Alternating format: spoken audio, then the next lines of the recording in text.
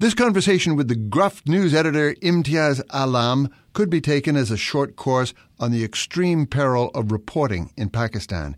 It's also one man's colourful account of how the U.S. pushed Pakistan into its predicament today. It's number 18 in an audio series we're calling Another Pakistan, recorded in midsummer 2011. It's a co-production of the Watson Institute at Brown University and the Asia Society. I'm Christopher Leighton in Lahore with Imtiaz Alam, journalist, editor, ringleader of Pakistan's rouse-threatened news profession. If they could figure out what the story of Pakistan really is, could they find a way, and would they be allowed to tell it? This is Open Source from the Watson Institute at Brown University, an American conversation with global attitude. We call it At Home, on the road this summer of 2011. It's in Pakistan with Pakistanis. Imtiaz Alam, you have written and testified about this deadliest place to be a journalist in the world. Sum it up and speak for the profession, as you have here a lot. You see that over 70 journalists have been killed, 48 in target killing. 28 are those about whom the motives are clear, that one side of the conflict or the other, whether the militant organizations or some warlords or some agencies of military establishment, they had targeted them. But not a single case has been prosecuted. Despite investigations in some cases, no clue was found. So there is a culture of impunity about it. So when this Saleem Shahzad, the journalist killed recently, and about whom a commission is investigating into the murder. In fact, this murder, which took place in capital Islamabad, sent a very chilling message to the journalist community, and everybody got together to protest and demand the investigation. This has to do with the war on terror. The journalists are forced to get the story from the warring parties. And Saleem Shahzad talked about the Taliban and the ISI. Yes. Saleem Shahzad basically was covering mainly the militants from the federally administered tribal areas, which is the area on the border with Afghanistan, and where the center of terrorism is located, and where it is alleged that there are a lot of sanctuaries of the extremists. So he was close to these guys, and he interviewed them, he had access to them. And then he was, at the same time, also talking to the intelligence agencies. And the mail he wrote to Human Rights Watch that he might be killed by the ISI, or Inter-Service Intelligence, which is a prime intelligence agency in Pakistan. So in conflict, it's a big problem. It's a dilemma for the journalists that if they report the one side, the other side is angered. And if they report the other side, the first side gets angry. So yes. And you get into the crossfire. It's difficult to get embedded, as in the case of the American journalists in Iraq, that you are clearly embedded with one battalion or the other, and you are reporting from there. Your safety is ensured, but not in Pakistan's case. The journalists, hundreds of journalists, are at risk while reporting the conflict. Imtiaz Alam, people get in trouble for covering the war. What about coverage of the religious extremes in Pakistan? Around the murder, for example, of Salman Taseer and the cheering for his assassin, his bodyguard who turned out to be his assassin. I mean, how do you cover that? What are the limits? I think media was divided on this. Media was initially sympathetic about Salman Taseer. But then, in the end, when sentiments subsided, people asking very sharp and serious questions that you can't kill a person, you can't execute a person on your own when there is a system of law, there is a system of courts, there is a system of police, and there is a system of prosecution. You can't become the prosecutor, the jury, and the judge, and executioner at the same time. So it was a very dangerous trend. And finally, what happens now, that in the end, the liberals won the argument that you don't have the right to declare anybody that he is against Islam, or he is you can't apostatize. anybody. You can't declare anybody blasphemer, or nor you can execute on your own. There are laws, and you have to follow the law. How many editors in Pakistan supported the assassination of Governor Taseer? All the English newspapers were critical of the attack. Some Urdu newspapers also opposed this. But some section of the Urdu press and section of the electronic media, popular television programs, in which they were carried away by the emotions on the street, and they came under greater criticism from the senior section of the press that you can't do this. But you can say the media was divided on this. Imtiaz, in this society with a war in the near background, religious militancy in the street, an unequal society, how do you tell the story of Pakistan today? Give us your version. It's a horrifyingly difficult situation.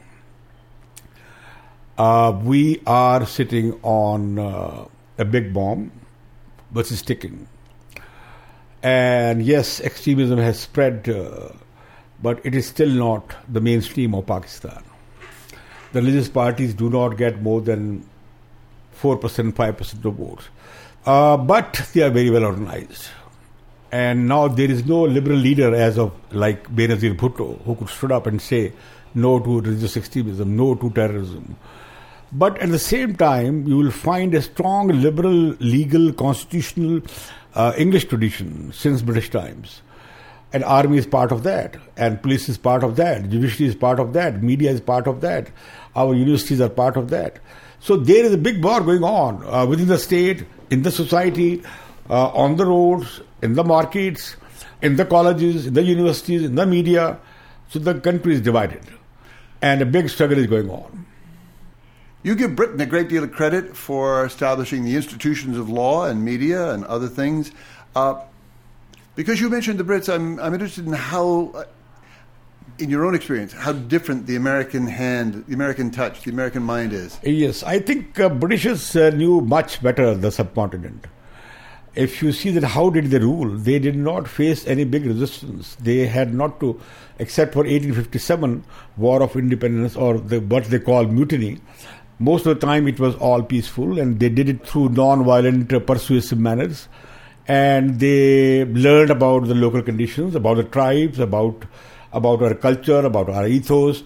And they brought what not, from railways to communication system, to legal system, a judicial system, system of education, civil service, police, civil laws, criminal laws. They established the modern state in the subcontinent. And we inherited in Pakistan as well. So they used to have, they learned a lot about the society. Americans do not have that rich experience as the Britishers had. So that's why sometimes I say that Americans should hand over the job to the Britishers. They can perhaps perform the job better than the Americans. When you can get the Americans out of their bulletproof cars, they're terrific.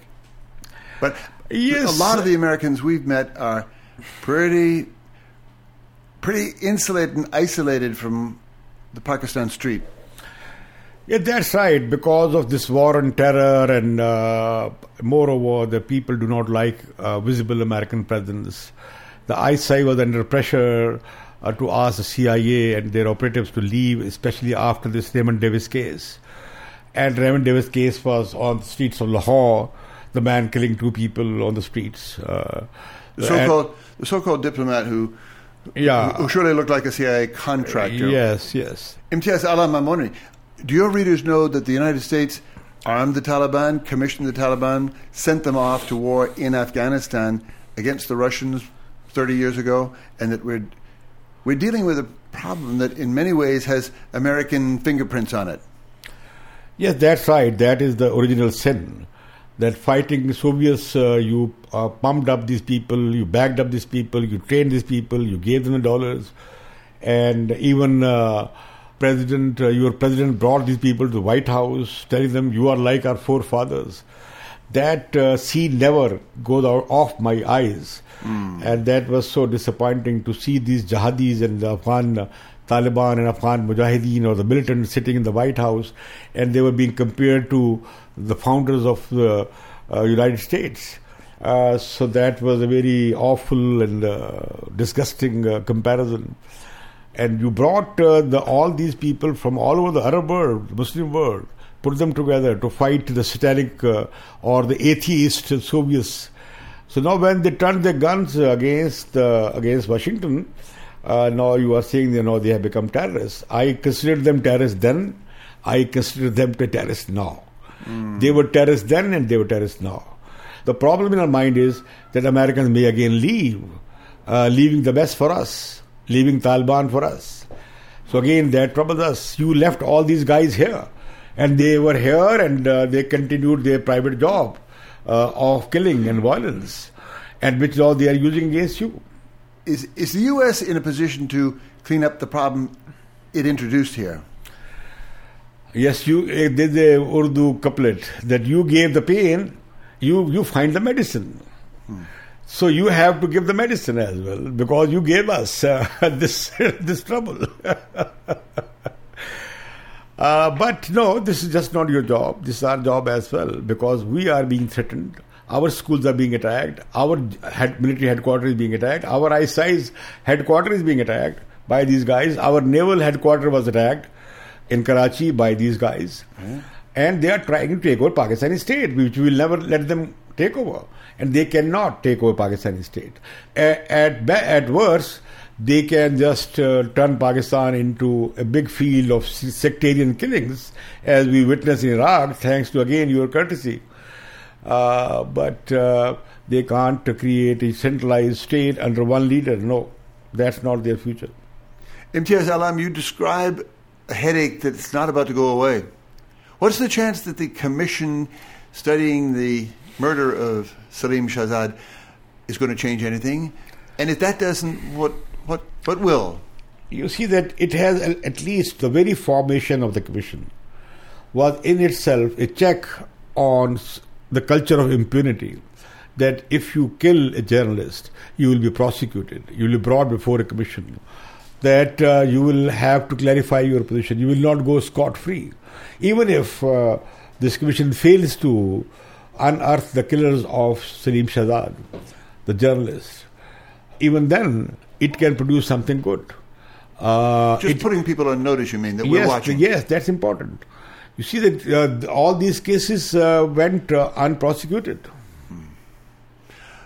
Imtiaz Alam, I'm hugely grateful for the chance to talk with you, a man in the middle of a horrifically interesting situation. Yeah. We wish you the best, and we thank you for a conversation with Open Source. Thank you very much. My pleasure talking to you.